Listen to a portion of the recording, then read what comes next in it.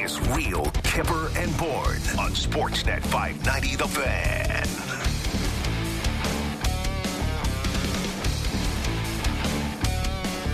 We are officially in the Hall of Fame weekend. What are you eating? I'm officially into something else.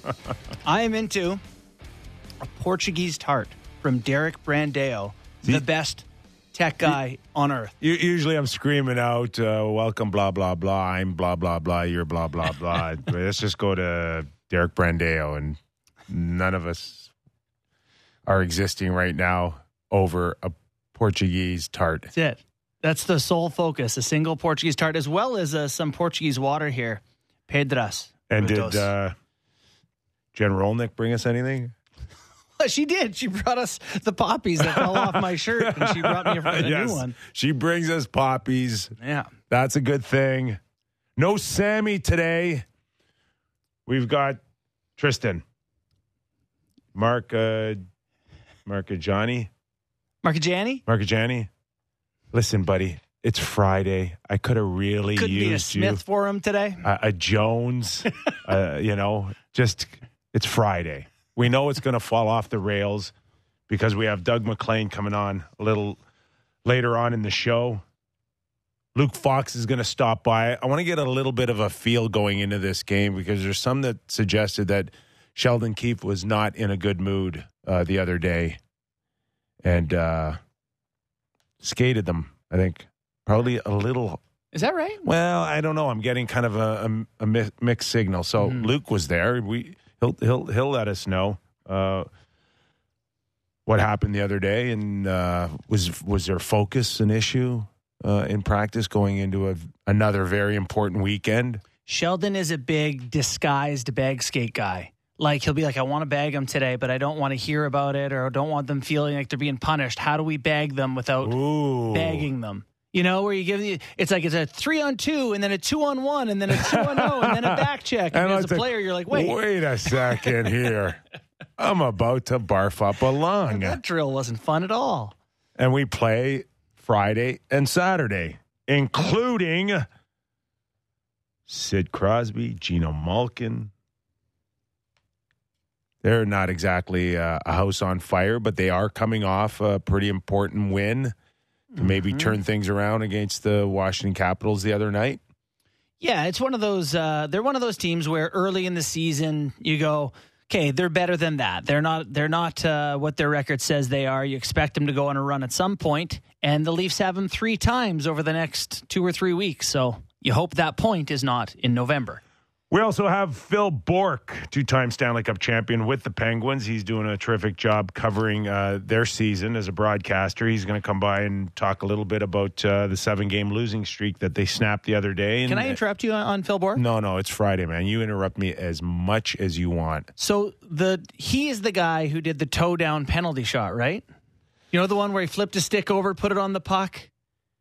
In a shootout? On a penalty shot. On a penalty shot. I'm going to pull it up.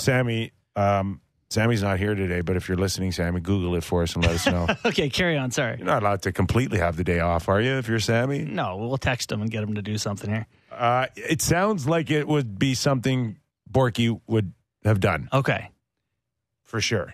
I'm going to find Not quite into the Zegras, Michigan yet again. So you got a good look at that the other day, and I think it was called back. So is it when it gets called back? Is it as if it never existed? Oh yeah, never existed. Wiped out. Oh yeah, no credit. We don't get Nothing. to enjoy it at all. No, they'll still show that one, I think. So a lot of people, when I mentioned on Twitter, were like, "Do away with the offside rule." Timu Solane tweeted, "The rule's got to go.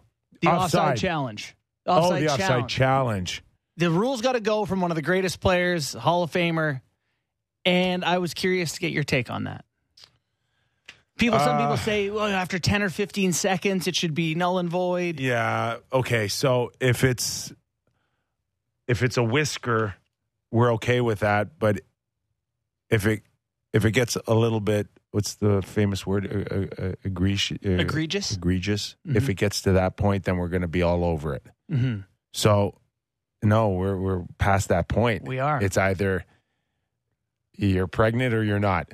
We're either doing it right or we're not doing it right, and we've decided to get the call right. That horse ain't getting back in the barn. No, imagine a day where we're like, now we're just going to go back to the ref's judgment, and all of a sudden it's playoffs, and a guy gets one wrong by 2 inches, and fans would be apoplectic. Well, we're doing big words. Okay, so the Toronto Maple Leafs have done a pretty good job, I think a very good job, of accumulating points. And this was coming off last weekend where we said, okay, maybe arguably the most important stretch of 2 regular season games that they've had in quite a while. Is the pressure off Pittsburgh and Vancouver this weekend compared to where it was last weekend? Or would 2 losses put them right back to where we were in conversations prior to last weekend? Well, you remember how serious our conversations got about like Sheldon Keefe's job, Kyle Dubas's job, Brendan Shanahan, MLSE. Like we were in deep on this stuff, and they win a couple of hockey games, and you're right. How far in the rear view is it if they go lose 3 hockey games in a row now and they're back to 7-7-3? I think the reason we're talking, or at least the tone is that it's so much better, is because you don't believe they're going back to that. You believe they're going to get some wins, but there are going to be days, Kipper, where stretches of the seasons where they lose 2 and 3 and maybe 4 hockey games in a row. And every time that happens, are we always just going to go back to, is this the end? I mean, I'm sure they hope not. I hope not too. We got Luke Fox, who's going to give us a bit of a vibe of the last few days of practice going into this weekend. But there is a sense that regardless of the points that they've accumulated, that, and we've heard it from some of the Kippers Clippers this week, that Sheldon still knows it doesn't feel right. It's not, they've got work to do. Yeah. They're not where he'd like it to be. And that's why I think getting through this weekend again, with the combination of not only accumulating points, but just passing the eye test on so many levels is important. I don't know if it's imperative. I don't know if it's, must, but they've got to show that they got to get back to where we believe that they are an elite team. What does that mean? Top 5, top 6.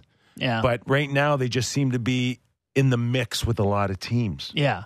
And I know the people who don't like my fancy stats don't want to hear this, but the Leafs, after a pretty good stretch of games, Kipper, they look pretty good again by the numbers. They do. They do. Like everything shakes out that they're a pretty good team. They a lot of ozone. Like top team? Yeah. Like an elite? Like top 3 team in ozone possession time, offensive, a lot of the offensive stats, passes in the offensive zone, east-west, slot shots, a lot of the creation numbers, they look good again. Pretty.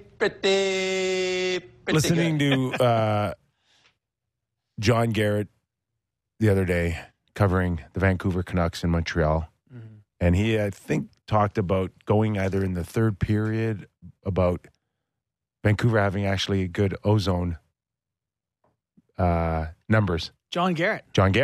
I love John Garrett. Well, you're going to hate him in about 2 seconds when I tell you, he said, that's where you just don't give a crap about that. Well, because they're on the outside. Don't love him because he loves numbers, yeah. They're on the outside. They don't get the puck to the middle of the net. They're never in dangerous areas.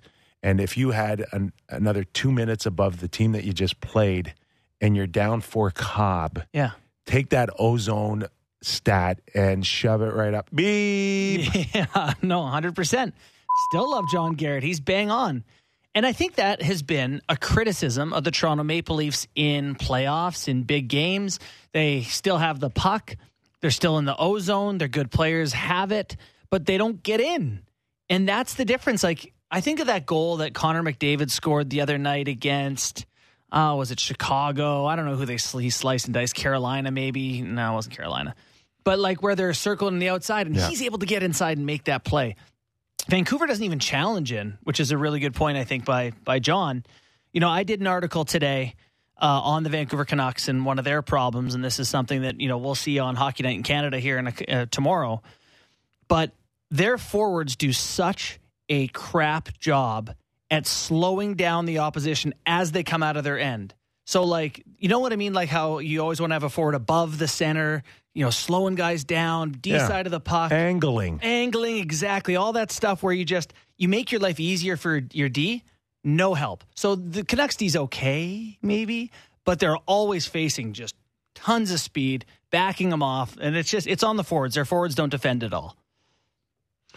Okay, we're going to go to Luke in a little bit, but before that, let's go to a couple of Sheldon Keefe clips. You want to start with the net on out? Did we learn anything new going into this weekend on Matt Murray? Let's have a listen.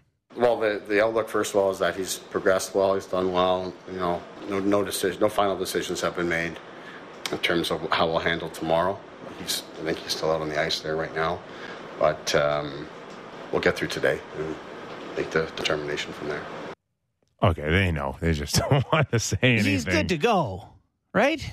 Wow, he was out in the ice the other day, 2 hours. Yeah. Does that sound like a guy struggling with his groin? No. We're going to see Matt Murray on Hockey Night in Canada play his second game as a Toronto Maple Leaf. And that is terrifying. Not because I don't think Matt Murray can goaltend or anything. I don't even think he wants to get anywhere past like the first 20 minutes against Sid tonight. Yeah. It seems like, for me, it feels like forever Saturday night. So true. Just get through this. Yeah. Well, the hope is that Shalgren gets through it and we don't have to see Petruzzelli tonight. And no disrespect to Petruzzelli, he just hasn't played any games at the NHL level. So if they need him, they're in big trouble. But yeah, the goaltending situation still crisis mode here, Kipper. All right, and Sheldon also gave Mark Giordano some love on his enforcer. Enforcer Giordano? Okay, yes. Let's hear it. It's been real nice. I mean, really nice for lots of reasons, but obviously you take Muzzin out of our lineup here right now in losing his voice and his perspective. It's that much more important for us to have someone like Gio. So, the leadership part of it has been excellent. The stability he brings on the ice as well, and the consistency as well. All those things are very important for our team and specifically our defense. He's their guy. He's their guy. Since Liljegren has come in, seems to be a stabilizing somewhat factor. Do we sit there and go, okay, they're out of the woods yet with this defense? Mm-hmm. Absolutely not. But just seems to be a little more settled now. I guess, but here's my question is like, okay, so it's November 11th. Happy birthday to my brother on top of Remembrance Day, but happy birthday to him. November 11th, what changes between now and playoffs to make you feel good about their D? Yeah. The availability of another good D. That's what makes me feel better. Would that be it if they got one good right D? That would your wind chimes over there? I don't know. That would have to be only confirmed after you watch the continued development of a Sandin, Liljegren moving forward. I think those two guys are how better can they get? And for Sandin, it has to be a lot better. He's got to now be an everyday defenseman and not necessarily be that liability in his own zone. But don't you think, a guy at Sandin's size, you might be content with the way he plays currently if he's a little more physical or a little bigger or something like that. But don't you think that the only step he can really take is offensively? Because at his size, doesn't he have to have some upside in some way if he's not going to be a pure defender? This is the debate I had with Liljegren last year. The old, what would you say you do here? If Sandin is not going to be offensive, I don't know. It just feels to me like you need to see something grow in his game, and it's not going to be. Right. He's not going to grow. Well, what are the odds of that? Seriously, come on. Well, then what are we doing? No one's growing. I know, and it's glaring without a Muzzin playing at the top of his game that they are. Oh, yeah, I'll say it. Too soft back there. Mm-hmm. I think that's something that needs to be said about that decor, because who is physical? You're like, Riley, that's not his thing. It's not Hall. It's not Brody. It's not Sandin. It's not Liljegren. Gio, our soon-to-be 40-year-old yeah. Gio. And Gio is physical in the way he's competitive. Yes. Like, he'll go close in the corner and pin you against the boards. Bang on. Yeah. He's not going to go No, he's intimidate not running anyone anybody over. And they don't have anyone. But back there. is one guy even enough to make you feel differently? Like, Lyubushkin's a great example of, they had him and it felt like they had one guy who did that, but it didn't make their overall decor. It was better. Yeah. It was. And you're right. Again, 4 rounds of asking Lyubushkin to be your most physical defenseman every other night, 2 months to try to win a Stanley Cup. Yes, you're right. I'd like another guy. But at least then they had Muzzin. It was Lyubushkin and Muzzin. Like now you got neither guy. So, Lyubushkin at the deadline and Muzzin gets healthy after the year. The other thing, too, is by Kyle going to find a Lyubushkin, which at the time was like a diamond in the rough, getting a physical defenseman, a right-handed shot, a guy that didn't garner a lot of attention probably from other clubs.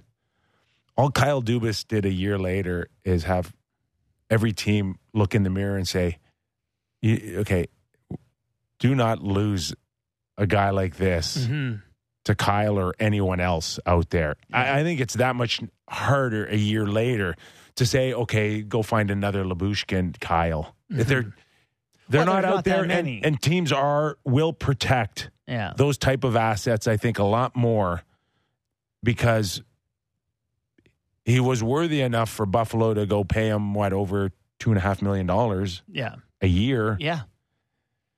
I know everyone listening he plays 11 minutes a night. Do you think, okay. You think, knowing sounds good, what we know about the Leafs in their first, 14, 15 games, that they would have revisit that one and signed him at $2.5 million? 100%. I bet that's a go back in time one. But they didn't know that Muzzin would not be available, and that probably changes things too.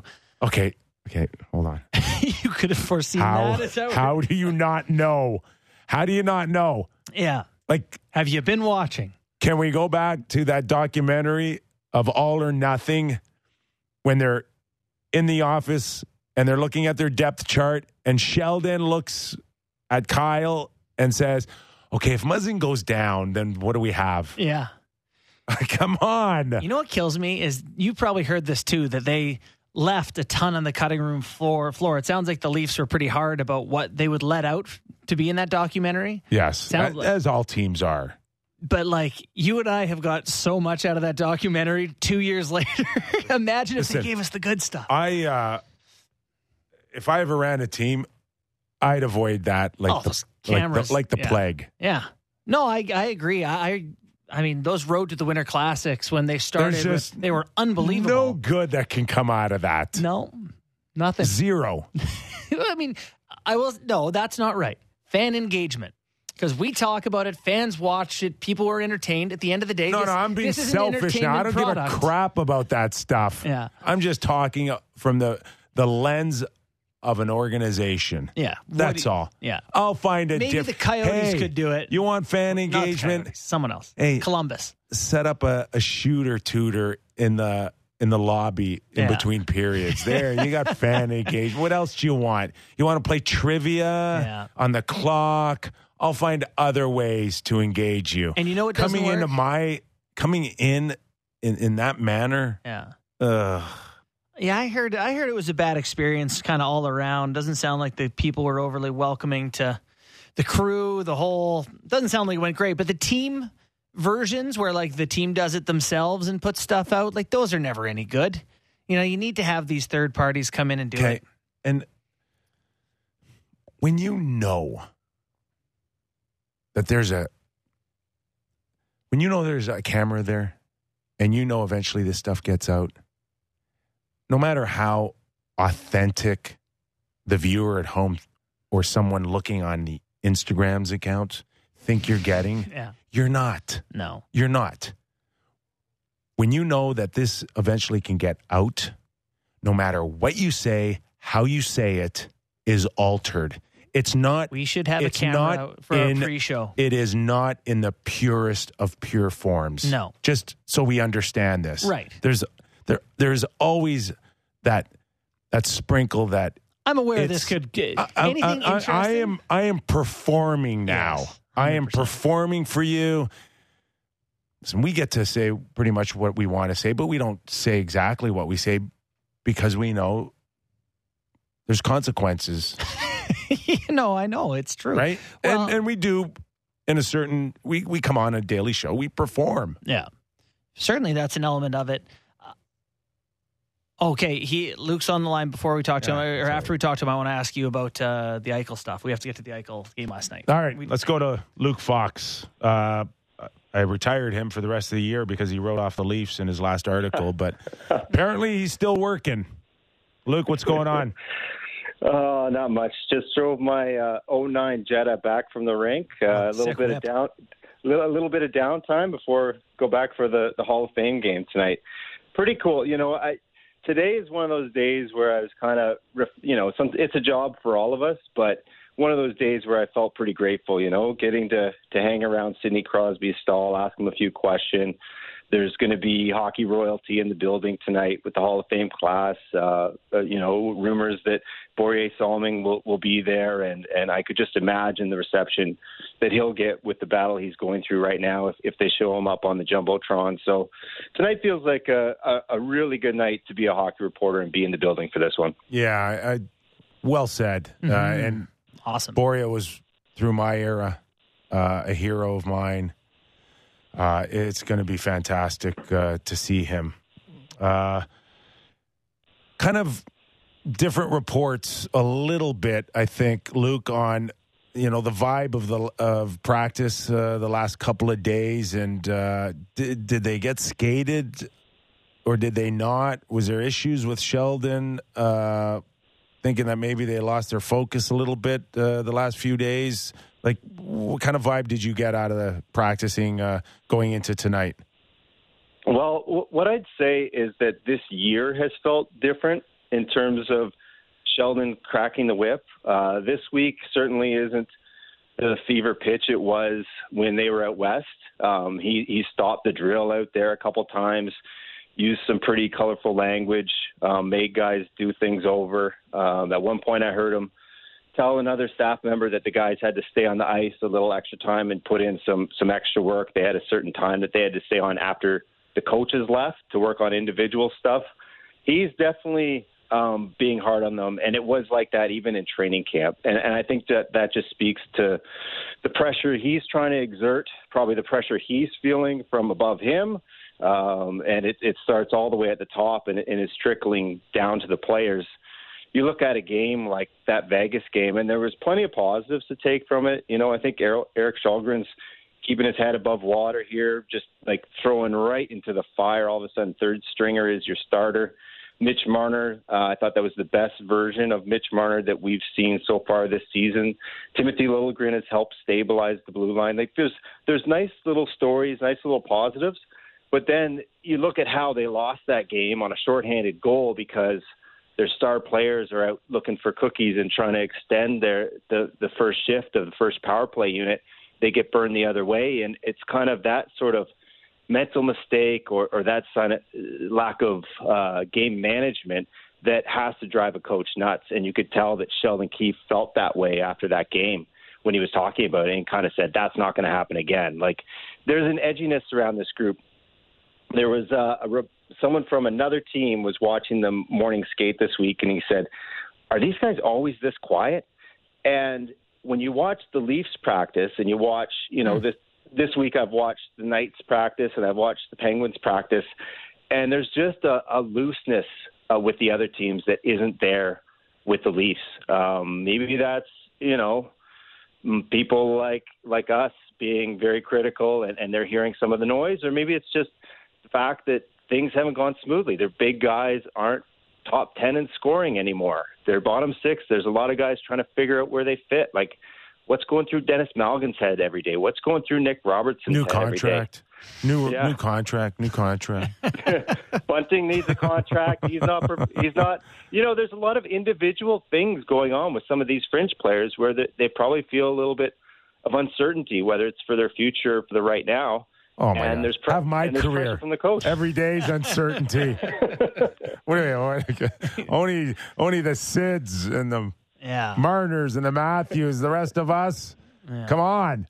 No, it is, and I totally get that too, Luke. We were talking off the top of the show, like, what would it take to go back to where we were? We were just talking about Sheldon's job and Kyle and Brendan and yada yada. I don't know, 10 days ago, and winning cures all, but. Maybe is that part of the weight over this team that it feels like it's so close to slipping right back to where it was?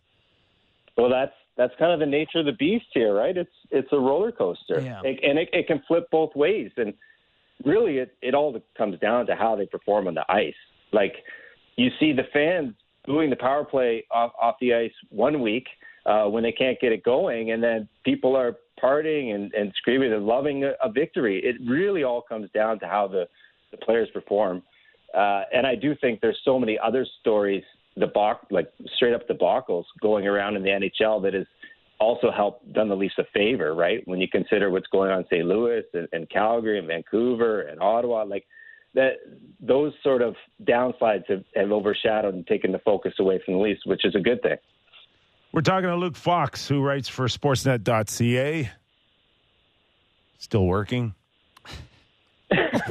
What is the implication there? That he wrote off the Leafs a week ago, and nothing else to write after that.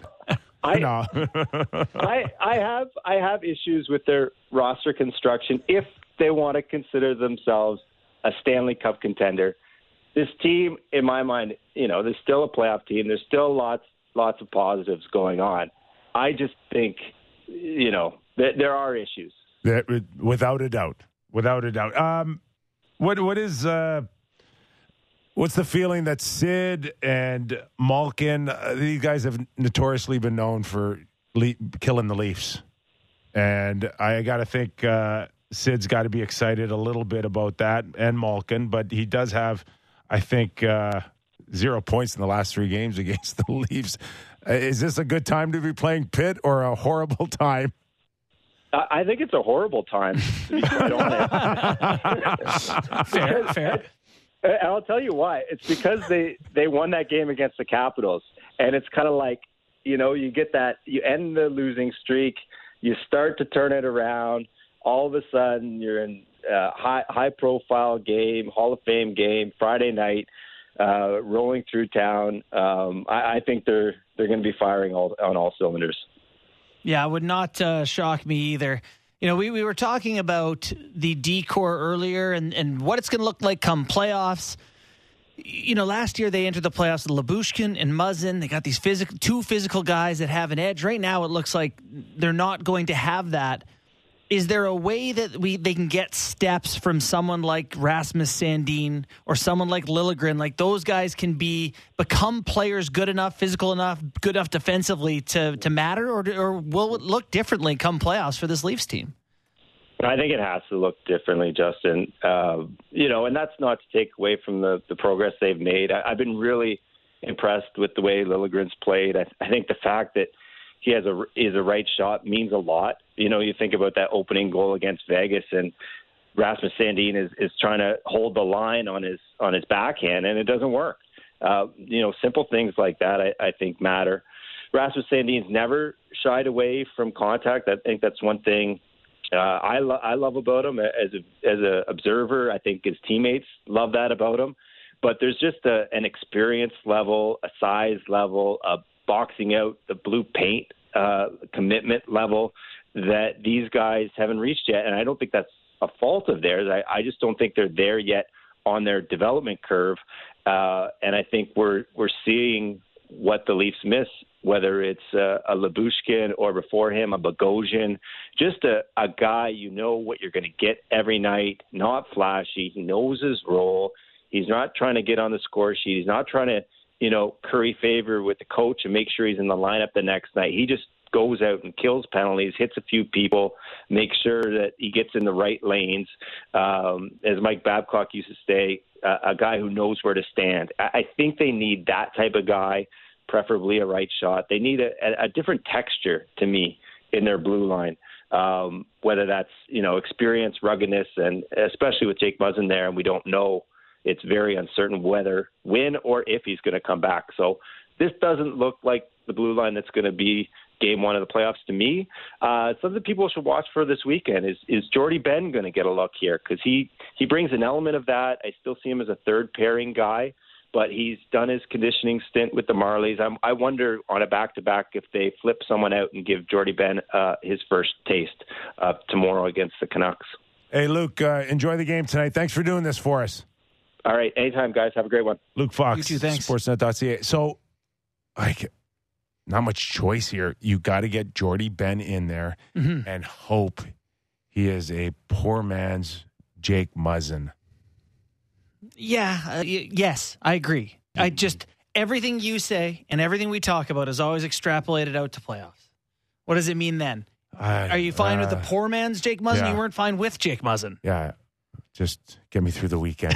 Don't take me to the first round, please, with this lineup. It's what we do. I know. Yeah. And so if you're Kyle Dubas and you're making these assessments, every game is a referendum on what does it look like in April. And that stinks for fans. I know I'm supposed to be like, Ben can help. He's physical and he's going to give him something this weekend and a different look. And it's just, okay, well, that's not the plan. That could be a good Band-Aid, a good salve here for a little bit. What do we make out of Pittsburgh? We're going to have Phil Bourque on in the second hour, and we'll get into much greater detail. But this is an organization that could have had a much different feel if they would have moved off of Gino, and they didn't. And they pushed their chips right into the middle of the table, all of them, didn't they? Yeah. By re-signing Malkin and Letang. Yeah, they had good cards. I don't blame them for pushing those chips in. Do you think they should have traded Malkin? Well, he was done, right? He was a UFA. They just didn't. They could have let him walk. They could have let him walk. Yeah. So he's hit and miss, and he's been kind of hit and miss for a while. He can still dominate. He could still change a game. But he can also look disinterested. He can also turn the puck over.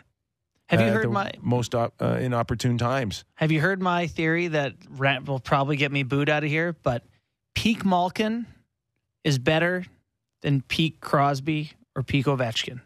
When he is on, when he is engaged, his best that he can offer is the best in the world, or his peak was the best in the world at the time.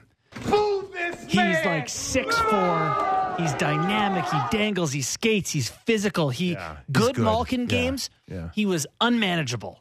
Maybe not the Crosby Ovechkin thing is maybe equal. I'll call him equal. Yeah, I'll back off that. I would never go better. Okay, I'll back off to equal. Never better. His best was as good as those guys' best. The difference is you don't get it as much. You get Sid's best or close to often. Yes. Alex Ovechkin's best thing is longevity, consistency, availability. But Sid is way better of making people around him better than Malkin ever was. That's a key factor for me. Okay. That is not in your equation. No, it's not. I guess when I watch, maybe it's partially based on highlight reels. Like if with their Hall of Fame packages, the day they go in, like there'll be more Malkin moments where you go, oh, yes. Like what was Correct. that? But yeah, you're right. Getting him engaged, getting him at his best was certainly less common. His deal is $6.1 million. 4? Did they give him 4 or 3? Till 2026. So this and 3 more after this. So they gave him 4 years, $24 million. The one thing too with that organization is they got a little bit of that same kind of thing. Yeah, he's up there. Pittsburgh's got a little bit of that same thing with star players, and that is that the best right winger is Rust right now, right? Okay. And Who do you think wants to play with him? Malkin Yeah. and Crosby. Yeah, they both want him. So Rust, Raquel, Heinen, Archibald. So now their we right got Rust with Crosby because Crosby trumps Yeah. Gino, Yeah. and I think he's left with Raquel, Yeah, Ricard Raquel. which is okay, but Yeah. I think But Kapanen he's was gonna a healthy scratch the other night. At how much? Leaf fans know him well here in Toronto. Is he But okay? He's at $3 million, if I'm not mistaken. He's got a big nut. Yeah, he has. I guess we're just going to pretend you didn't say that. $3.2 million for this year and next Yeah. year. So 6.4 left. So that's a bit of an issue. And then Raquel, by the way, has 5 this year, next year, the year after, the year after, the year after, the year after. Raquel has 6 more years at $5 million per. yeah, that's a brand new contract, though, right? Like, okay, is it make it any better? I don't know. He's 29 now. He's And Yarncroc has $2 million as 24, 25, Yeah, 26. all right, yeah. It kind of mirrors themselves here, the Pittsburgh Penguins, because they've got their 2 star players in Malkin and Crosby up front. Mhm. Leafs have Matthews and Marner. The blue line has Letang Is and there a Morgan bunch Riley? of other guys, and the Leafs have Morgan Riley and a bunch of others. And I think Morgan and Letang, to me, and of course Letang's Stanley Cup champion and has hit some unbelievable levels Good that Morgan has not. But both of them, in my estimation, can run the risk of just trying to do too much and getting themselves in trouble. Definitely. Yeah, that's fair. And the other comparison, what did I say the other comparison was? Oh, even like a guy like Dumoulin, who's had great success. He's having a bad year. Hey, listen, it's a lot of wear and tear. He is, I see him like I have Muzzin, right? Can you Good, keep doing that? shut down Steady, guy, physical, penalty kill, and Muzzin's out, and this guy is wearing down. Yeah, you can't. It's not the same type of miles as a guy like Keith Yandel played. No disrespect to our boy, but like it's different type of hockey that those guys play.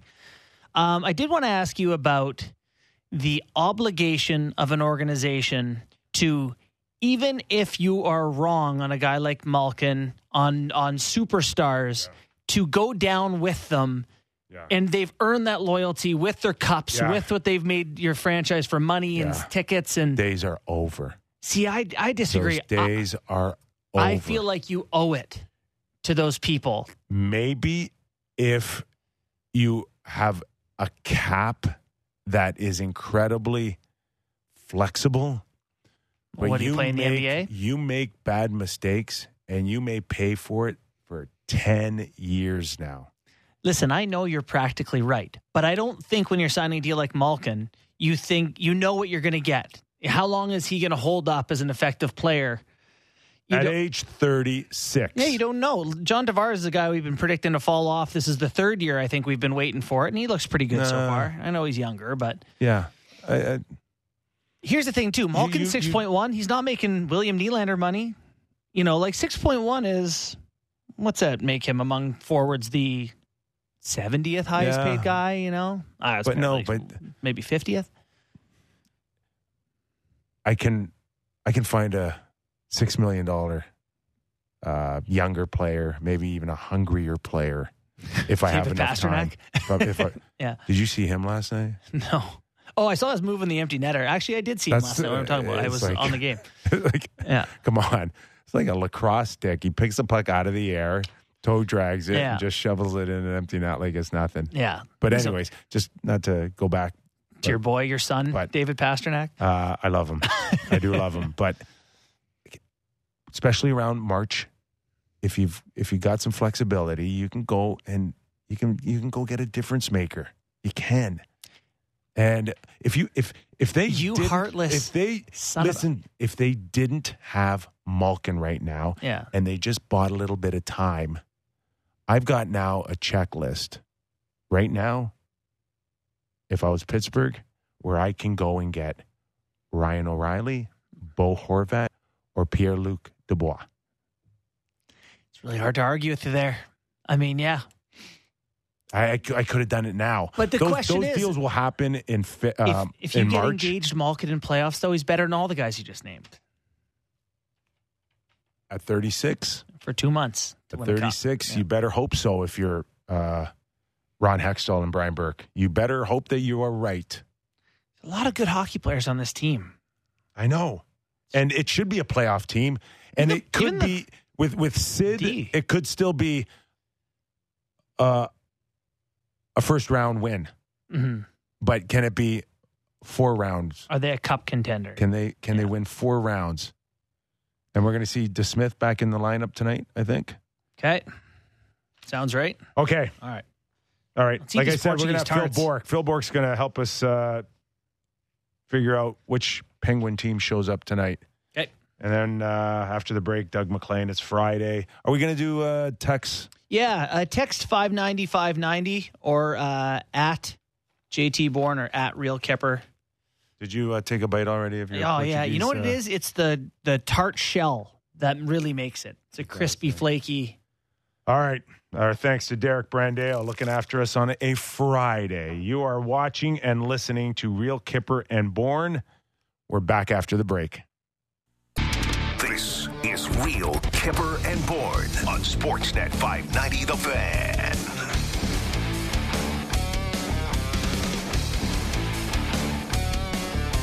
Friday can only mean one thing.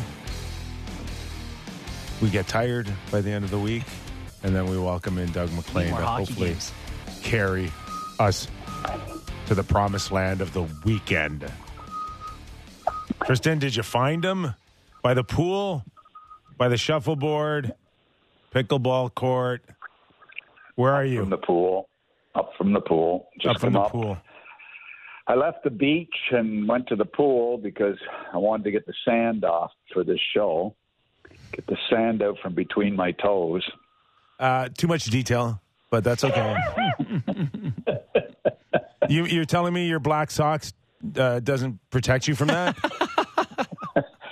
Not with those sandals I have. Finding time to watch some games, still it's in your blood. There's just no way you could stay away from that and just do antiquing with Jill. It's been just an awesome week of hockey because Jill went up to Cincinnati for the week to visit my daughter. So I got a chance to sit down every night and watch games, which is kind of a treat. I'm sorry, did you say it's been an awesome week because your wife left town? Well, it just gave me the freedom of being able to watch some hockey instead of having to watch The Crown and a variety of other things I typically watch at night after a grueling day of pickleball. She owns you, man. Owns you. 45 years, that happens, man. So very, very excited to have her gone, but I'm very excited about seeing her come home on Monday. The Leafs entertain a team that's struggled, Mac, in the Pittsburgh Penguins, and we asked Luke Fox, and I'll ask you the same thing. Is this a good time to be playing Sid and Gino, or maybe you catch them now where the tide's turning? Probably a little dangerous time to play them. You know, they've been embarrassed. I mean, they haven't played that. They're not as bad as their record shows from when I've seen them. They've just blown some unbelievable leads, and just careless play, which is not typically the way they play. So I think it's a dangerous time to play them. Obviously the Leafs have played better lately. So this is another good test for the Leafs, but more so a test for the Penguins to see if they can contain the Leafs. And, I don't know. I mean, I think it's one of those funny games, a team that's desperate in Pittsburgh to get back into the playoff race and a team like the Leafs that are desperate to keep it going because they know if they falter 2 or 3 games in a row, you guys will be all over them, and you'll be writing columns. And you too on a Friday. Yeah, exactly. And I'll jump on them a little bit on a Friday. But, I mean, look, it's tough for the Leafs. They're going in, some injuries. They've got, their third-string goaltender who has actually been pretty good for them. So, it's a good test. Third-string goalies are a big thing right now. I just watched the kid in Jersey last night. He came in and made 7 saves in the third period to preserve a win over the Sens. So it was good. Good to see some of those goalies coming in cold and getting the job done. Doug, we were talking about the Leafs roster and playoffs and how inevitably changes will have to be made before playoffs. One thing that Kipper has mentioned is big deals don't happen at this time of year. So I just wanted to get the sense, how much of deals that come together later in the year start now? How often are you having conversations with a guy saying, hey, I'm going to be looking for this, and can we set something up for later, that type of thing? Not very much. No? Typically, a month before the deadline, it starts to heat up. I mean, you're always, the first thing I did every morning when I get in the office was, pulled up every scouting report, every pro scouting report first of where my guys were the night before, who they watched, and you look through the scouting reports on the computer and sort of, you sort of say, okay, how's this guy playing? How's that guy playing? In your own head. Then after that, you finish, you go through the amateur reports from the night before. And that's why, the rule of most teams is by midnight, you've got to have your reports done from the game you saw the night before. So, it's a great way to start the day, and it gets you thinking about potential guys that could be available or you could need, and that for the Leafs, you know what? I'll tell you a thing that bothers me that we never really talk about is you've got to score, and I've talked to Kipper about this before. You got to get 150 points from your back end, typically to make the playoffs. And is that Leaf back end capable of getting 150 points? I don't know what they're at today. Probably 22, 23 points right now. I mean, Brody's got to get it going offensively a little bit. You got to get some points from that back end. And other than Morgan Riley, who gets points there? Well, if they don't get points and they're not physical, what are we talking about with this group? I mean, at least Liljegren now looks like a guy that's willing to go up there and create a little bit. So, it's interesting to see, the one team that seems to be able to get it done without their defense contributing is Boston. They get so much going from their power play and their forwards. But, without McAvoy, they haven't created a lot on the back end. So it'll be interesting to watch the Leafs, and can they create the offense required from the back end to really become a contender? And that's why we all think they need another all-round guy, a point producer and a defender. So that's a tough ask. It is a tough ask. We're seeing some teams devastated now, and Columbus is one of them. Wawrinka went down, had surgery, done for the year. Werenski, sorry. Unbelievable. And if you're Jarmo now in Columbus, are you not now going, okay, well, where do I go from here, and how do I salvage essentially Mac? I mean, 65, 70 more games to go. I can't start selling pieces now, but I know I'm done. Well, look, it's funny. I watched a bit of their game last night, too, and Korpisalo finally gets a chance. I think that was his first game he's played at home this year. This guy was a star a couple of years ago, and he's been totally pushed aside for Merzlikins, who hasn't really endeared himself to his teammates with his act, So, you know what? I was really happy to see Korpisalo get a win last night. But you know what? Werenski had a great game last night, a couple big plays, and then they lose him. But what about the Gudbranson signing? $4 million times 4 years, and he's out. But, I mean, talk about a disaster right now with Gudbranson at $4 million out. He's a number 5 guy at best for me, at best at $4 million, and then they lose Werenski, and they're just they're a disaster right now, and it's disappointing because they played hard last night. They've got that Gavrikov, pretty good defenseman. I don't know much about him. Well, he's going to be UFA. He's all right. That to me is that He would be that kind of David Savard type of guy that teams would be clamoring for. Okay. I don't think I don't think Jarmo would want to give him away now, though, necessarily. And I know you run the risk, Mac, and you could speak of this of, okay, how long do I want to go, and could he get hurt, and could I blow a chance for a first round pick for a guy like this? Do I trade him now or do I wait? But you got to sell some sponsorship. You got to sell season tickets. You don't want people like not coming to the games. And you got to keep your job. Like, you got to keep your job is what he's got to do, because all of a sudden there's starting to be some pressure mounting. You know, he's in 10th year in Columbus, I think.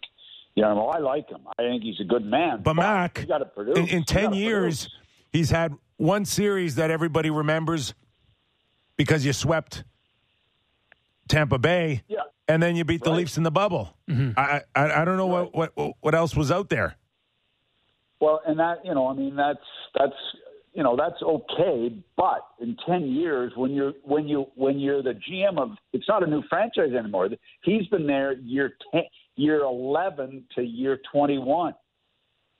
That's not a new franchise anymore. So there's no more excuses. So you know what? The problem that we're talking about is there's a lot of teams that need that defenseman. The same guy the Leafs need. You don't think Ottawa, who have lost 7 in a row, don't need that defenseman that can move into the top 4 and play big minutes for them?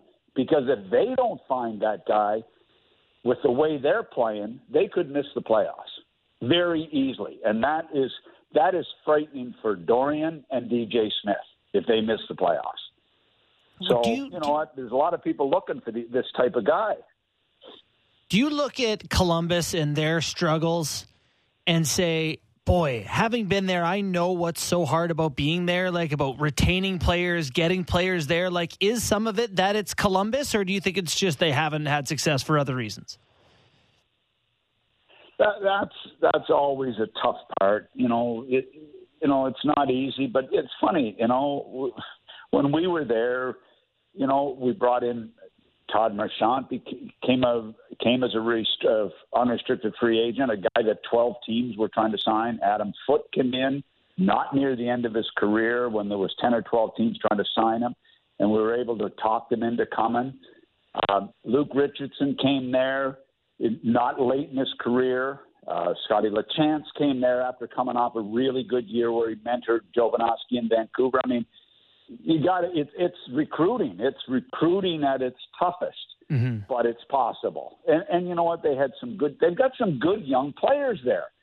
But I watch them and I see these young kids going head to head against the other team's best lines. Like, I know Johnson's a good prospect.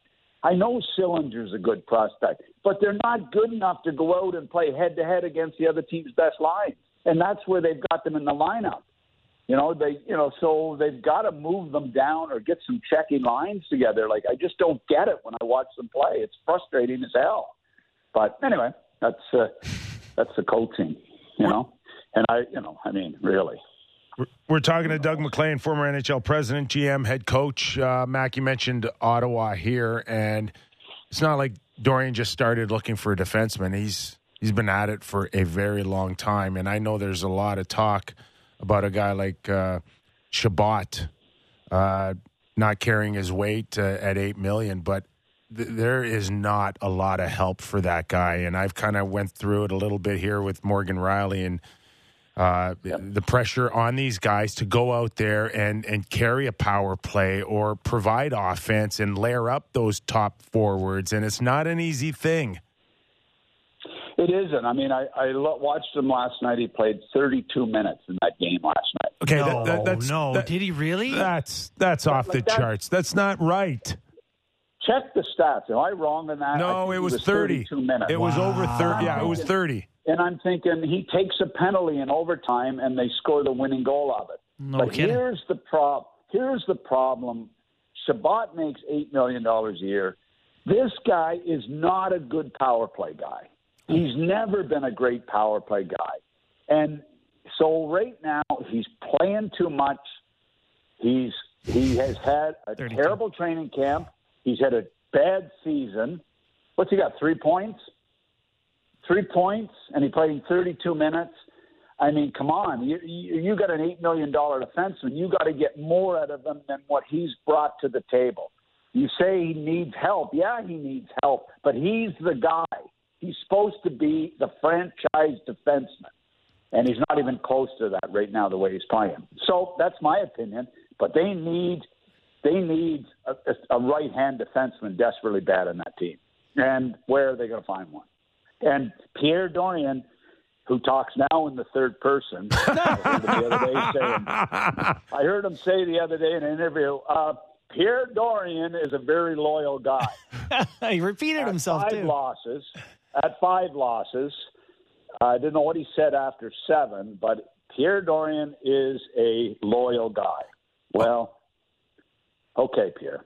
All right, JB is going to ask you the next question, but between now and the end of our segment, you've got to find a way to put your name in the third person, okay? Just think about that for a second. All right, well, then I'll lead with a question. I will have some thoughts on these Canadian teams and the pressures surrounding them, expectations. Maybe it's the scrutiny that makes it seem worse, but I'm looking in Alberta right now, Doug, and it's like the Flames are, they lost 7 in a row. The Oilers are at like 500. Expectations were so high. Is it the markets that are putting all the pressure on these guys? Is it just like we didn't used to notice? I don't understand why right now it feels like every team in Canada needs to be blown up. Well, as Daryl Sutter said when Huberdeau left the bench, where he went, he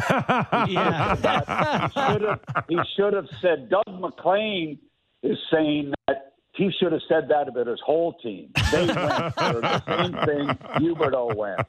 I don't think Huberdeau was very happy about that, about Sutter talking. Did he say anything about it? No, when I heard he's not happy. Oh, you did? Yeah. Thought it embarrassed him? Heard he's not happy, too. Yeah, he's got a goal and 4 assists in 10 games, and his coach is out there throwing him under the bus. It's like, I don't know, like, hey, I'm trying to get established here. It's pressure, and then Edmonton last night, a tough loss. But anyway, I didn't think I got a kick out of it, but I've never heard it before. I mean, it happened to me. I'll tell you what happened to me one time coaching. I was coaching high school hockey in PEI, and I looked down the bench, and the Mounties were at the end of my bench, and I thought. Then all of a sudden, I turned, and Jimmy Clark was my assistant coach, who's the director of pro scouting. I said, Jimmy, we need a couple of defensemen. He said, Doug, the cops just arrested 2 of my defensemen. They took them right off my bench. They were caught stealing generators and had them in a warehouse. Imagine the Mounties taking 2 guys off my bench in the middle of a game. Nice guy. Oh, my God. Isn't there a scene in Slapshot where they do the same thing? And threw his keys at him. Car keys, a wrench. Anyway, so the Canadian teams it's so frustrating because you thought Calgary were going to be a really good-looking team, probably overrated, but they looked like they were going to be a real good team. And Huberdeau just has had a challenging time fitting in. He'll get it going, but it's frustrating to watch them play right now. And Edmonton have been up and down. I mean, everybody seems to be up and down. Well, except Ottawa. What about DeBrincat? Pierre has to say tonight, Pierre Dorion has got to get Patrick Kane to come help DeBrincat. That's what he has. One thing about Pierre Dorion. Pierre Dorion is very loyal. There it is. By the way, is it pronounced Dorio? Is it just me, Pierre Dorio? What's he saying there? Play it again, Derek. One thing about Pierre Dorion. Pierre Dorion is very loyal. Yeah, he fades off on the end, I think. Yeah, do you think if you had someone like Ryan Reynolds in Columbus during your day to maybe even just stand up in a suite and start the wave that you'd still be there?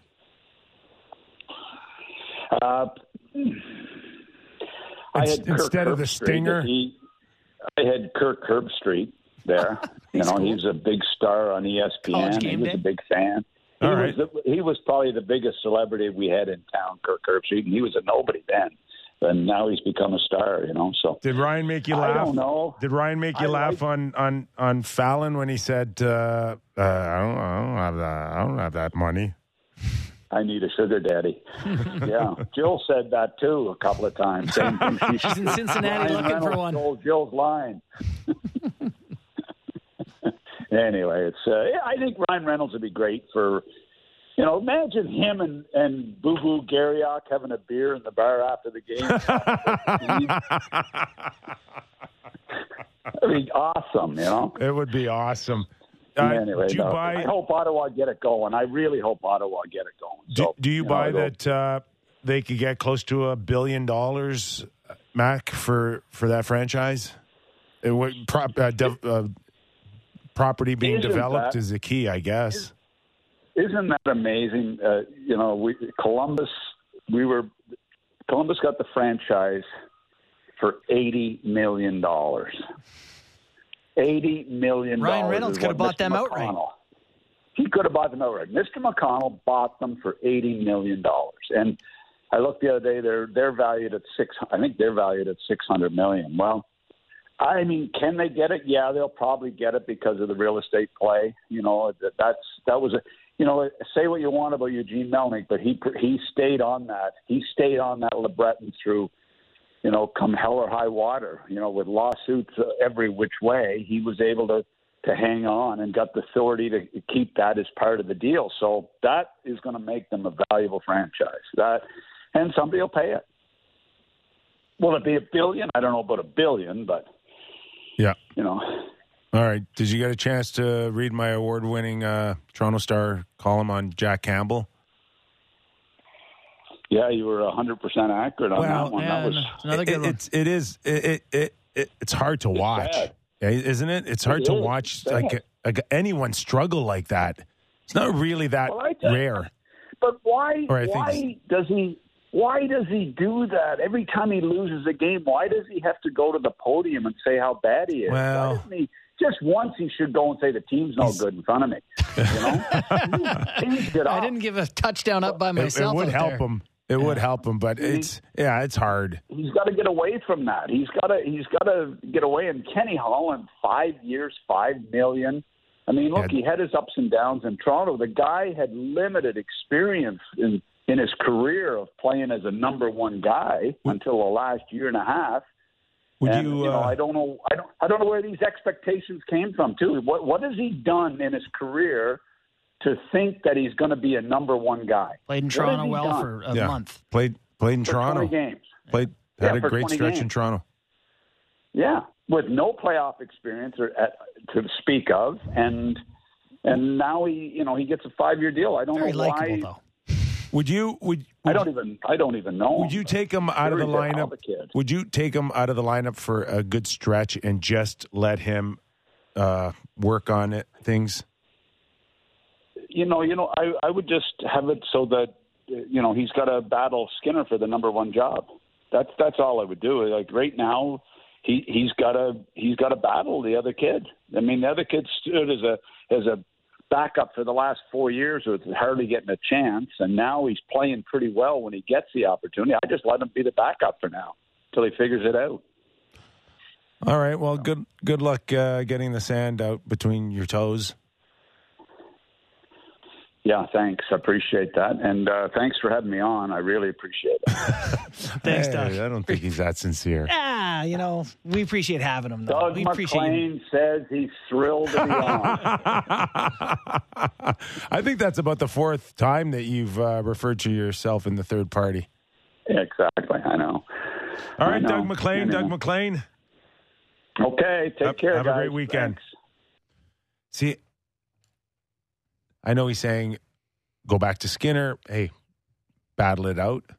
But I don't know. I think long and hard about just giving him a good week of practicing and getting his head straight. They had no mercy for him last night, though. It honestly made me... The puck cannot hit him. It can't even accidentally hit him right now. Well, and the way it started going in, who was it on the ground? Martinuk, and he bats it out of the air and it rainbows over him. Things aren't going right. Take him out of the net.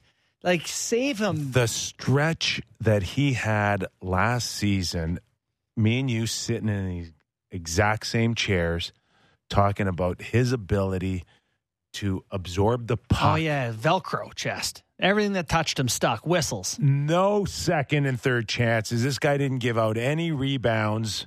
It was like there is nobody better in the league during that stretch that could get a team a face-off. And what was unbelievable last night, the third one that went in last night, it looked like the web of his glove was made of dry ramen noodles. Like, he just went through the webbing. He's looking at his hand. And I was like, just get him out of there. Like, he's not comfortable. I felt sad for him because I know he's like an emotional guy. He seems like a nice guy. You shouldn't feel bad for an athlete making $5 million, but man. And you got to pay him. It's a tough market, too. One of the hardest, I think, to struggle in. Hey, listen, Toronto's got Edmonton in sheer numbers of eyeballs that cover them. I think that's what it is in Toronto. It's volume. It's not just volume. Yeah. It's just volume. But they are just as tough. Yeah. On their players. And, talking to Luke Gazdic, who played there a little bit, he just said that, like, because it's a smaller town, like here, you can go out to dinner, and it's kind of like you can blend into it. You're also like the 10th richest person in any restaurant if you're an NHL player here. But like in Edmonton, he said that people knew him. He'd go get a Starbucks coffee, and they'd be like, well, I was up in that third goal last night, man. To Luke Gazdic, and it's like that's a different environment to play in. They know who you are. Okay, we're going to take another break here, and we've got Phil Bourque to tee up the Pittsburgh Penguins tonight as they battle the Toronto Maple Leafs and the start of the All-Star or Hall of Fame weekend, which is great. A lot of people in town to enjoy that. All right, quick break, and we're right back on Real Kipper and Bourne. This is Real Kipper and Bourne on Sportsnet 590 The Fan.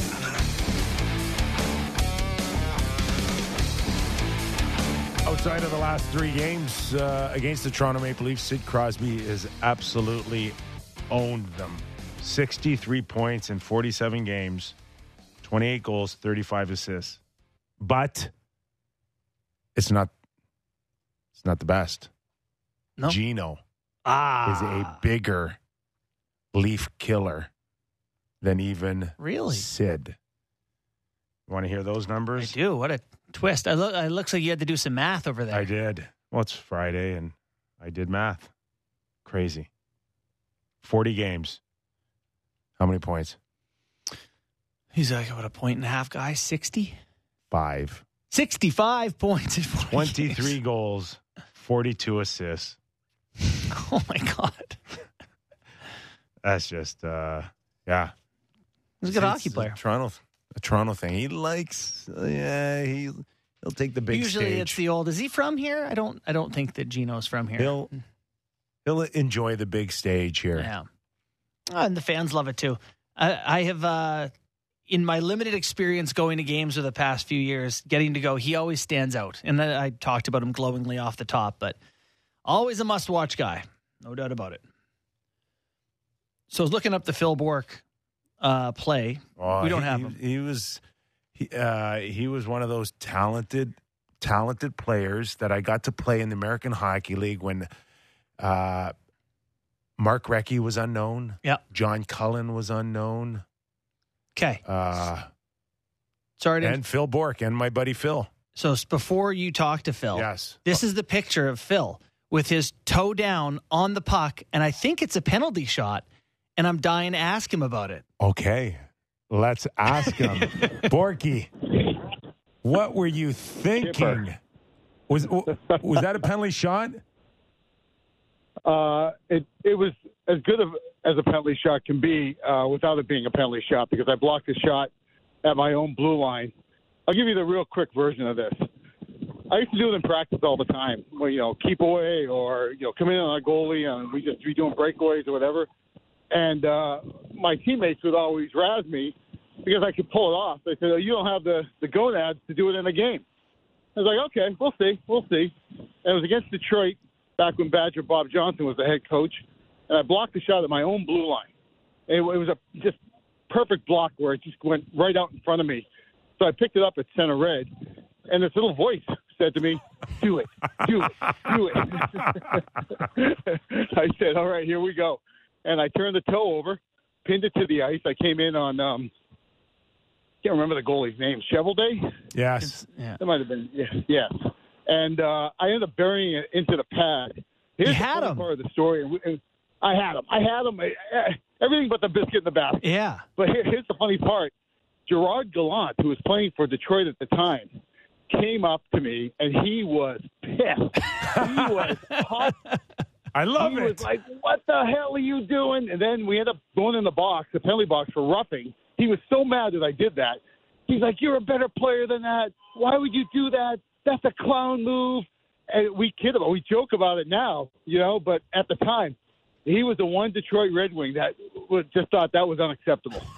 And he's a tough guy too, right? He was right up there with taking on some big boys. Oh yeah, he was all business. He was a guy that, you made sure you knew when Gallant was on the ice. He basically said you tried to embarrass us. That was the message. That's what it was, and I'm okay with that. But here's the thing, Nicky. You know what? I was like you, like undrafted player. We had to scratch and crawl to get to the National Hockey League. Once we got there, we never forgot it was the entertainment business. You know what I mean? The fans loved it, and here we are. Well, it was 32 years later, and we're still talking about it. So I don't know. I didn't score, but I must have done something right. Well, today here we are, and Zegras yet again this week pulls off a Michigan that gets pulled back because of an offside. But I don't know. We still hear the conversation, but it's nowhere near to what you experienced back then. Now, right? No, you're right. Things have changed. I mean, yeah. I don't know, Nicky. I mean, it kind of chased me the wrong way. And listen, you were a lot tougher than I was, but I would drop the gloves. And I've taken 5 punches in the face to get one in, to stick up for a teammate, or when it came to the principle of the game and doing something where you felt like you were embarrassed, then you paid a price. So you didn't do it as much. And now I just feel like young guys come in the league and they feel like I don't have to fight, I don't have to answer the bell, I can do whatever the hell I want, and nobody's going to do anything about it. Yeah, no, that's absolutely the truth. I get it. It's just like a different era that way. The Leafs are kind of built on it being that way, that they don't have to answer sometimes, that it's not as physical, that they can just Austin Matthews being a guy that doesn't, recently didn't answer the bell, depending how you feel about it, or didn't stay interested. Did you watch? Might as well get your take on that, the Matthews thing and him not going back at connecting. How do you feel about that? Well, and you've watched Sid. I'm conflicted. You know why? Because it shouldn't be Matthews. It should be one of his teammates. It should be some jabroni on the fourth line that gets 4 minutes a night. That's his job. Damn it! I mean, this guy's outscoring 60 goals a year. He's got to stick up for himself too.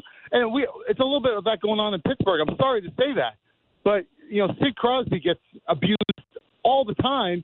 He looks over his left shoulder and right shoulder. He said, "Well, if nobody else is going to stick up for me, I'll stick up for myself." And the same for Jake Gensel and Evgeny Malkin and Chris Letang. And we saw it in the playoffs last year against the New York Rangers that teams take liberties against the star players. And I don't see one guy even blowing his bad breath in the other player's face. I don't know. But I'm at a loss for words of why Sid somebody wouldn't stick up for a star. Sid has on occasion answered it himself, though, whether it is a cross check or a punch. Even we've seen him go with Chara. We've seen him really engaged. I don't know if we're going to look back at his history, and a lot of people are going to talk about Sid having maybe a short fuse, but there is some examples where he has had one. And that's fine. I think that's a little bit of the Michael Jordan, right? Where, if you're not going that night, you get involved physically. So, yeah, look, I'll be the first one to say, Nicky, that Sid's not a choir boy. You know what I mean? He doesn't have a little ring around the top of his head. He likes to mix it up. And so does Gino, too. So just get me straight on that. But the thing that really chafed me is when Sid has to retaliate for some liberties taken against him. Yeah. But you're right. There's times when out of the clear blue, Sid will engage somebody. But I think more times than not, that's to get himself going and get his team going. How has Malkin been this season? Speaking of engaged players, they committed 4 more years to him at $6 million per, and the results for the Penguins haven't been great. How's Gino been? He's been okay. He's been at times Gino, where he can dominate. He can be special, and he's 6'3", but times when he gets galloping, he looks 6'6". He looks like a monster out there. The one knock that I have on Gino is at times he plays high-risk hockey. And what I mean by that is he makes passes that, and I get it, it's easy from 125 feet up in the press box. But you just go, what was he saying? And I know Gino's lenses are a lot different than my lenses. He sees a play to be made there, but, when over time and time again, Justin, you see him try to make those plays and they're low percentage turnovers, and they end up going the other way. You're never going to win. And he didn't do that as much when the Penguins were winning. And when the Penguins start to unravel defensively, a lot of times it's because of those type of plays where they mismanage the puck and they feed the other team's offense. We're talking to Phil Bourque, two-time Stanley Cup champion with the Penguins, and doing a terrific job on their broadcasting team as well.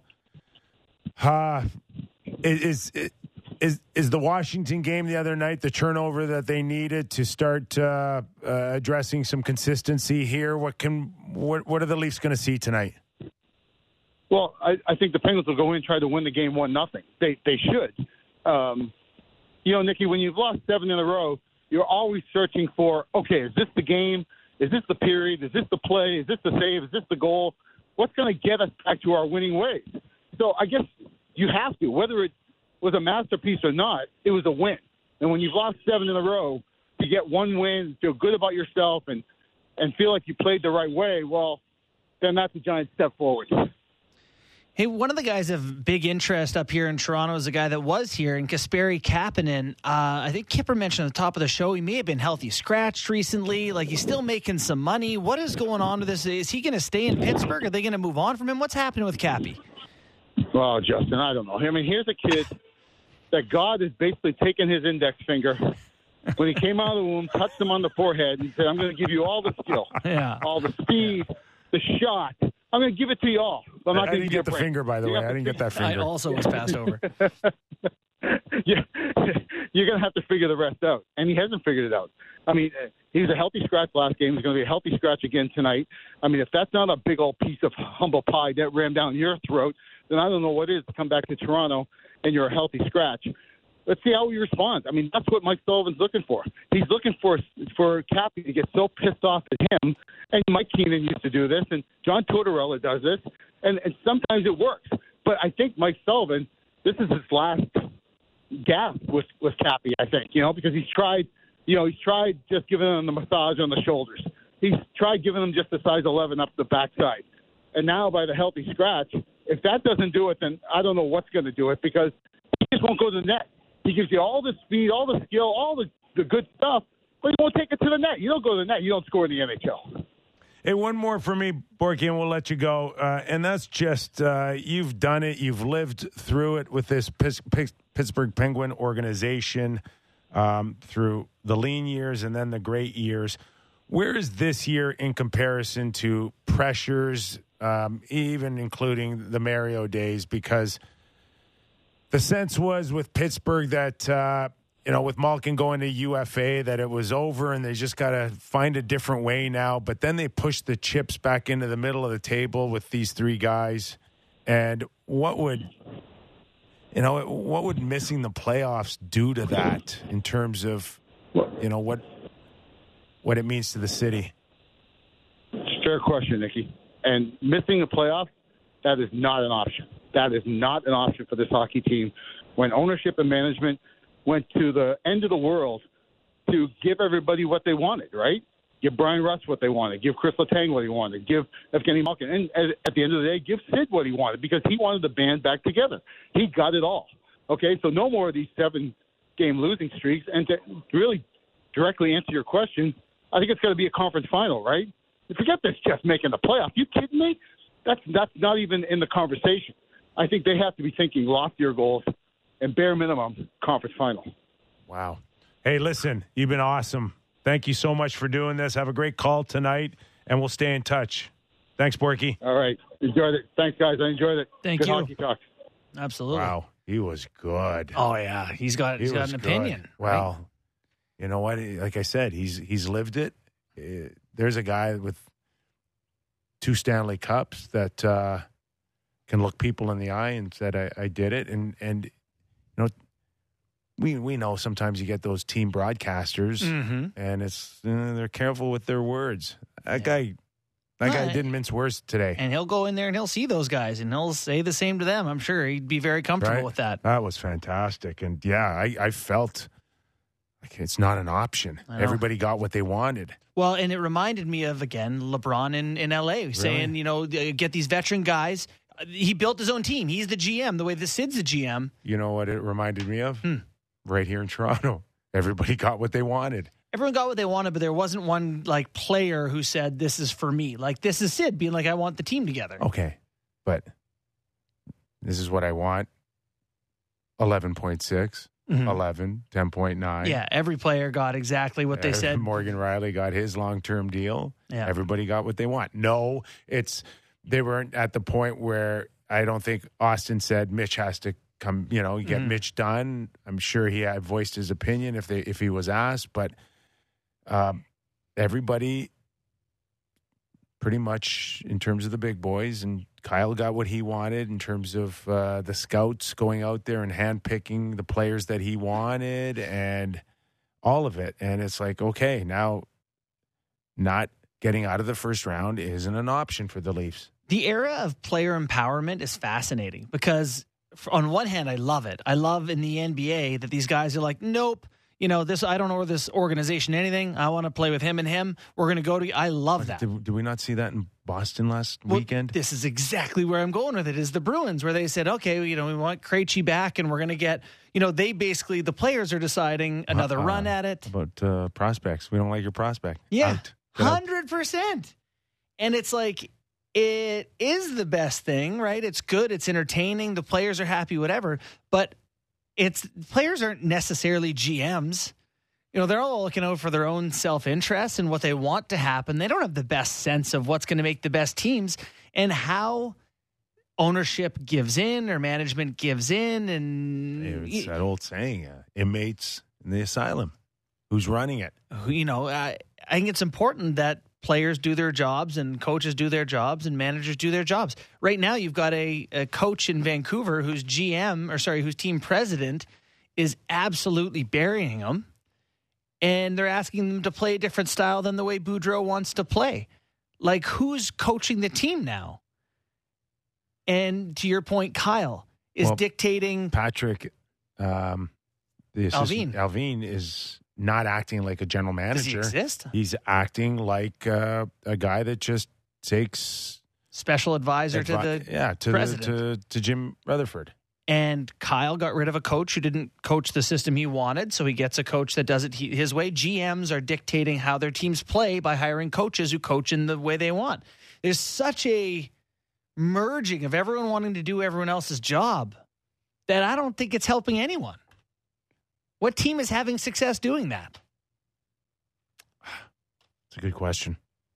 By the way, you and I are now going to watch Kasper's Dogovan's penalty shot from 2013 because this is the Phil Bourque, this is years after Phil Bourque. Do you remember this shootout attempt? I do, yes. So Dogovan puts his toe of the blade on the puck, skates it, and I don't mind what he's doing. The spinorama really puts it over the top on the showboat. He almost scores. I don't know if you ever play another shift in the NHL or not. Who's the goaltender there? Tuukka Rask.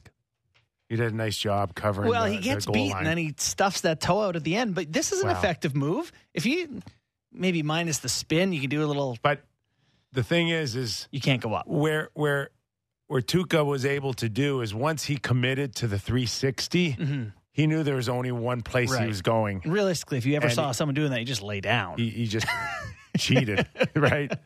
So anyway, chutzpah.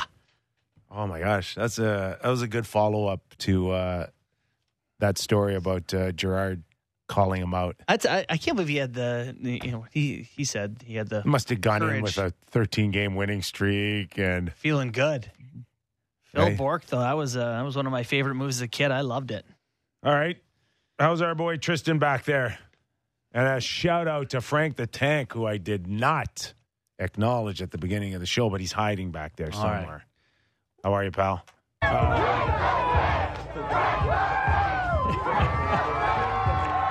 Here's one thing we haven't reviewed. Is Tristan going to read us questions on the air here? Are we going to go through? Yes, I'm not reading them.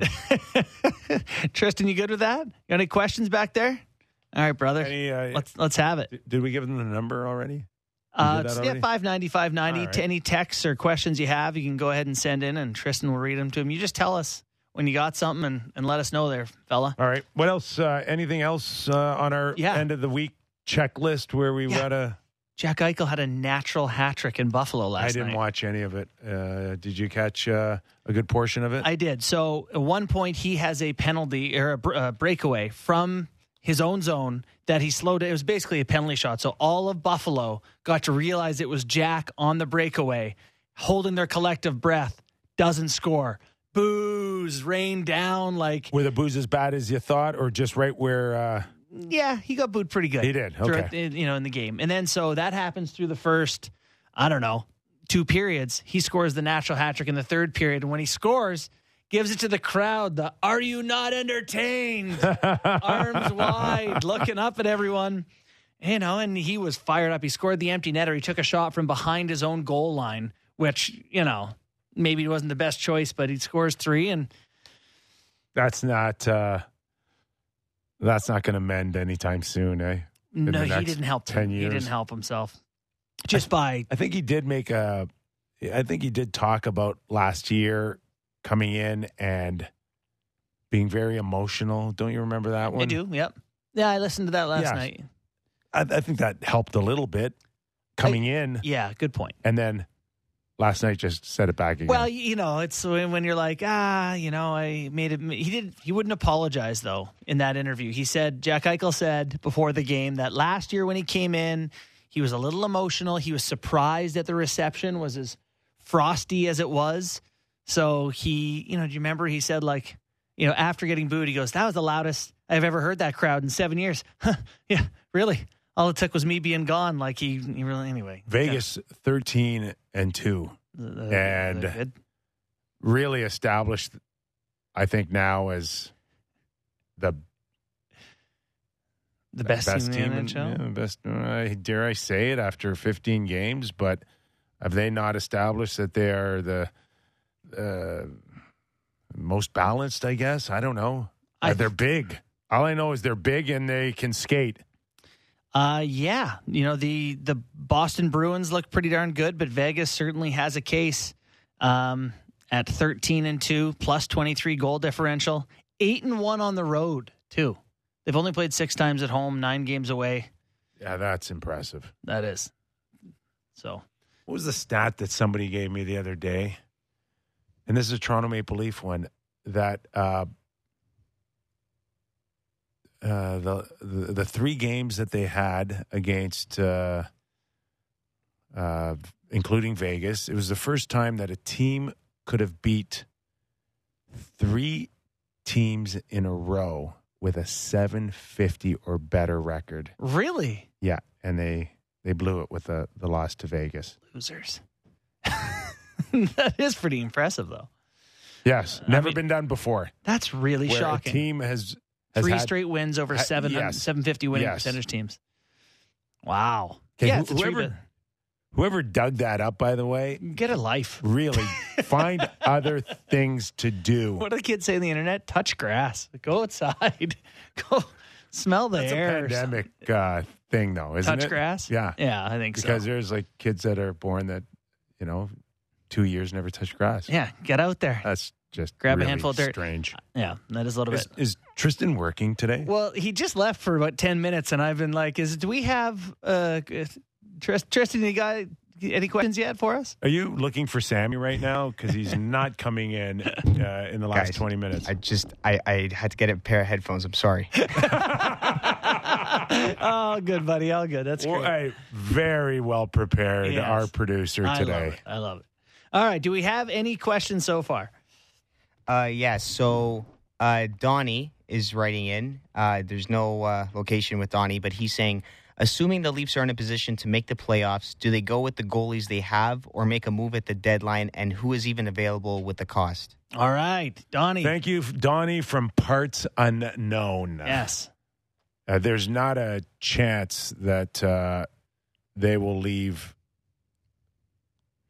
the stretch of the hockey season in the hands of someone that does not have NHL experience. So in saying that, we've talked a little bit. The list came out. Was it Frank who had the list of goaltenders? Frank wrote up a 5 goalie list. And we did talk about some of those names on. And then I had mentioned any goalie that I remembered off the top of my head having a expiring contract, like a Cam Talbot, like a Varlamov. Those are 2 names. People want to be focused, I think, on Jonathan Quick, depending on where LA is towards March. Do you believe in today's day and age that teams would care about who they trade with based on rivalries? For example, the Ottawa Senators. Yeah. Would they want to be seen as helping the Leafs by giving them a player that could help them get over the top? No, not again. In this era, it's what's my value back? How do I benefit? Doesn't matter, division or not. Really? Yeah, that's my feeling. I guess if it comes down to you feel like the return's equal, both teams are offering you a second rounder, then you say, okay, well, we don't want the Leafs to do well. Yeah, but then you guys, where's that second rounder? Where do we envision that second rounder? Is it? You just want the better pick. You don't care. Middle of the round, at the end of the round, bottom 20, top 20. I don't know. Yep, that would make a difference. I could see that. So yeah, there's options for the Leafs. I think first things first is you just see what Matt Murray looks like. Like the biggest thing that they need to have happen is Matt Murray to stay healthy for a run of time where they can say, okay, when he's healthy, he's this. Do you know what I mean? Like just so it's not always, well, he didn't play well, but he was just back from injury, or well, he was, playing with a slightly tweaked groin, or okay. The beginning of this show feels like trying to remember what we said on Monday for me. Did we play a Matt Murray progression clip? Yeah. Oh my God! You've been doinked a couple times again. I've been there too. And what did they say again? Nothing. Okay, that's why I don't remember it. It was Sheldon being because it was a complete waste of time. Total, just dud. Yeah, well, we'll see if the medical staff lets him. We haven't played the Borja Salmon clip. Sheldon Keefe talked about him. If you want to talk about the Hall of Fame inductions weekend at all. For sure. Tristan, is there anything else of interest that would supersede that sort of talk? Any question that blows your mind? I mean, we got a bunch, but... Any interesting ones? Tristan, let's start there. Okay. Because we have a show here where actually... outside of this room, people listen to. I am never going to produce. They're never going to let me produce this show again. Okay. This is from Colin and Barry. This is kind of interesting. What do you guys think a legitimate trade package would be from the Leafs to Vancouver for Bo Horvat and Luke Schenn? Great. Love this. So I think that the Leafs have compelling trade pieces. I feel like you're doing stuff right now. I feel like it's got to be a first rounder involved and got to be a prospect that they see helping them significantly, ideally on the defensive end. So maybe that's Sandin. Is Robertson interest them? Is that nice? Okay. I just traded everything they have. No, it's just outside of money let's just go outside of money for a second. Okay. Why do the Leafs want Bo Horvat? They want him.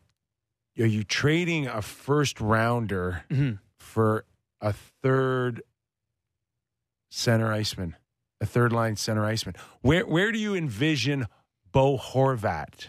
You've got Matthews and Tavares. Your 1 and 2 centermen. Where is Bo Horvat in this? I don't know. He can play in the third line, can he? So I'm going to give up a first rounder and a top prospect. Luke's a throw-in. Luke's a throw-in. Luke cleared waivers. Yeah. Luke, you could have had Luke 1,000 times in the last 3 years for nothing. Yeah. Don't. He's upgraded Jordy Ben. Has he put himself in a position at the trade deadline now that you're going to give up a fourth for him? I'm not giving up a second or a third for him, but maybe I am if I'm desperate for a right-handed physical guy. Probably maybe a I third. am. A third. Yeah. Okay. At the end of the day, if you have to, maybe. If you need it, maybe. But outside of that, why am I giving up a first and a prospect for a guy I can't re-sign? So he's a Nick Foligno, and he's going to play in my bottom six. Because we're going to fire you if you don't win this season. Okay, it doesn't make sense for me. We're going to fire you. If I'm not mistaken, he's got a big nut. You want to talk about a chance to re-sign him and rejigging a few things in your roster and finding a way to keep a Bo Horvat. And thing is, he's also, Kipper, though, he's not just a third-line center, because in the final minute of the game, you need a goal. He's probably on the ice as one of your 6 guys. If you need, you're pressing and you're only rolling 2 lines to get something, he's probably one of those guys, and John Tavares is playing on the wing. Like, he's a third liner only in name only. He probably plays 17, 18 minutes for you. Okay, so I'm sorry. So it's late in the game. You want Horvat out there. So I'm throwing out Tavares, Marner, Willie, Matthews, and Bo Horvat. And who's going to watch the other end for me? Morgan, who's also a forward. There's just no room there, guys, for another. It is a poor top allocation. 6 forward. You want to talk about moving Nylander out for a defenseman and then going to get Bo Horvat? We got a conversation. Okay. So, making dominoes got to fall. You and I sorted the salary cap based on the allocation by position, right? We saw 60-some% of the Leaf salary cap goes to forwards. And I think at least at 65 60. Or something. It was the highest 62. In the NHL. So it would be crazy. Who was the second team that kind of surprised Montreal. me? Yes. Yeah. It would be crazy to see them go add someone with a big salary up front. Like, it's tough to look at this roster and be like, they need a big money forward, So, yeah. All right. Does that answer? I don't know. Who was that? Donnie from Unknown? That was Donnie. Yes. All right. Correct. a lot of trade questions for you. We got guys. a lot of mileage out of that question. Thanks, Don. Yeah, you're not gonna get fired before the end of the show right now, Tristan, if you can pull another one out. A lot of trade questions for you guys. This is from Jeff from Sarnia. Sticking with the trend of trading for a defenseman. With St. Louis slumping, do you think Parayko would be a good fit for the Leafs blue line? I love him, too. His name comes up all the time. I'm a big Parayko fan. A great shutdown kind of guy. He did it when they won their Stanley Cup. He was awesome. But there are some health issues. I want horses back there. Horses. Horses. I love that you surprise yourself. What is that? Letty, Parayko, Krug, Falk, Rosen, Mikkola. Nico Mikkola is my favorite name in the NHL, by the way. I think his dad was in Mikko Mikkola. Anyway. Isn't that a brand? Is it? They make cameras or something? Yeah, I think you're right. Colton Parayko is large. Yes. He is right-handed. Yes. He can play lots of minutes.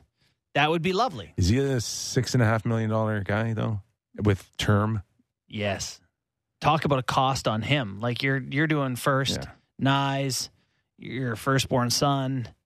He has hold on, sorry. It would be $6.5 million through, I don't know, many years from now, 2029. Oh, Is that really? Is that too many years for you? He's 29 years old currently. So he just started a new deal? Yeah, it looks like it. And there are he is in his first year of an 8-year, $52 million contract. Wow. So it would be a large commitment. Colton off your list, really? Jeff from Sarnia. Well, you got to get... No, I know. It's so much. It's a long commitment. Muzzin's never coming back. So that's 5'6". And yeah, that's 5'6" of your 6'5". Yeah, you still need to come up with another $1 million. I feel like this is me trying to justify buying golf clubs to my wife. It's like, well, if we put the money from this towards that, I'm 2/3 of the way there. I just need another $1,000. Yeah, no, it's so true. Yeah, it's not. It is a lot. But, the salary cap going up, you'd like to have some stability on your back end. Veteran guy who's won a cup. In 2 years. 6'5". It's going up in 2 years. No, it's going up this year, $4 million. that enough? I don't know. Just for one guy? It's different. It really does depend on what happens with Muzzin. It's the price that you're going to have to pay for him, Matt too, Murray. as well. Yeah. I can't see Doug Armstrong bailing on Colton Parayko. No. The Blues do. It's Falk. And Falk has been really good. Krug. Like, he was the guy that stepped in right away for losing Pietrangelo. Mm-hmm. And he's been really good for them. Yeah, they've lost Quietly. Shattenkirk, Pietrangelo. I don't know if I can say that when they've lost so many games in a row. Yeah, things are really coming up roses for the Blues. Leddy makes 4. That's too much for Nick Leddy, if I may say. Really like the player. Okay, Hall of Fame weekend. Roberto Luongo, Sedins, Alfredson. Yeah. Borja Salming's here to watch. I would imagine that's why he's here, or maybe here. Yep. Yeah. Yeah, real Vancouver Canuck feel here, which is good. Mm-hmm. Good distraction, I think, for the organization. And or highlights. Embarrassing. Great run by all three of those guys. Yeah. I mean, you can't take away the high levels. Did you that want they them hit. to win when they were playing the Bruins in the final? I think so. Yeah. I can't remember that far back, but I think so. Yeah. Like, why not? By then we were well into a drought of the Montreal Canadiens back in 1993. Mm-hmm. And it just, like, that Boston Bruins team has been so good for so long, it would be a shame to think of them as never having won a cup. So between them and the Canucks, like, one of them was going to end up as that team. So yeah. Now, one of them came up with COVID. Yeah, one one of of the the twins, Sedins. They said you would think they would both just get it. He'll be fine by Monday. Okay. So I don't know. I don't think he's playing in the alumni game on Sunday, which is Mats versus the Big E. Oh, is it? Yeah. Now, would there be one speech for both of them? Do you think they go up? That's a really good question. Like, Do they you go could up save together? us an hour if they went up together and just one guy. Like, legit, if one of them went up and told their life story, the other one would be like, that, me too. One of them could read the speech and the other one could just nod. The other one could just do the ditto marks behind him. Just exactly. Same. Like, you've worn the same uniform, you dress the same haircuts, same path, same line. Beards, same speech. It would be fascinating if one of them had a different look on it from the other one, and gave some sort of wildly different spin to their careers. I but would be very upset at them. Would you? Yeah. Now you want to look like, Yeah. You want to look like my brother now? I think there is almost no chance they go up separately, even though they probably deserve that as individuals. This is a great question. I'm fascinated by this now. Are they going to go up individually or separate? I'm going on the greatest website in the world, twice. Twitter, after this. Get us out by 9:30. Yeah. Oh, man. That's what I think. Okay, our thanks to Phil Bourque teeing up the Leafs, Sid, Luke Fox, and on Friday, always a pleasure talking to Doug MacLean. Where was Sammy today, by the way? Did we grant permission? I think he's on the Sabres now. They just signed him. Wasn't he in Buffalo again or something? Derek, thanks for the Portuguese tart, my friend. Mwah. Class move. Really putting pressure on Jen Rolnick now next week. We probably owe them something. Third mention, Frank. Third mention. Enjoy the weekend, everybody. Hall of Fame. We're back Monday. Thanks for watching, listening. Real Kipper and Bourne.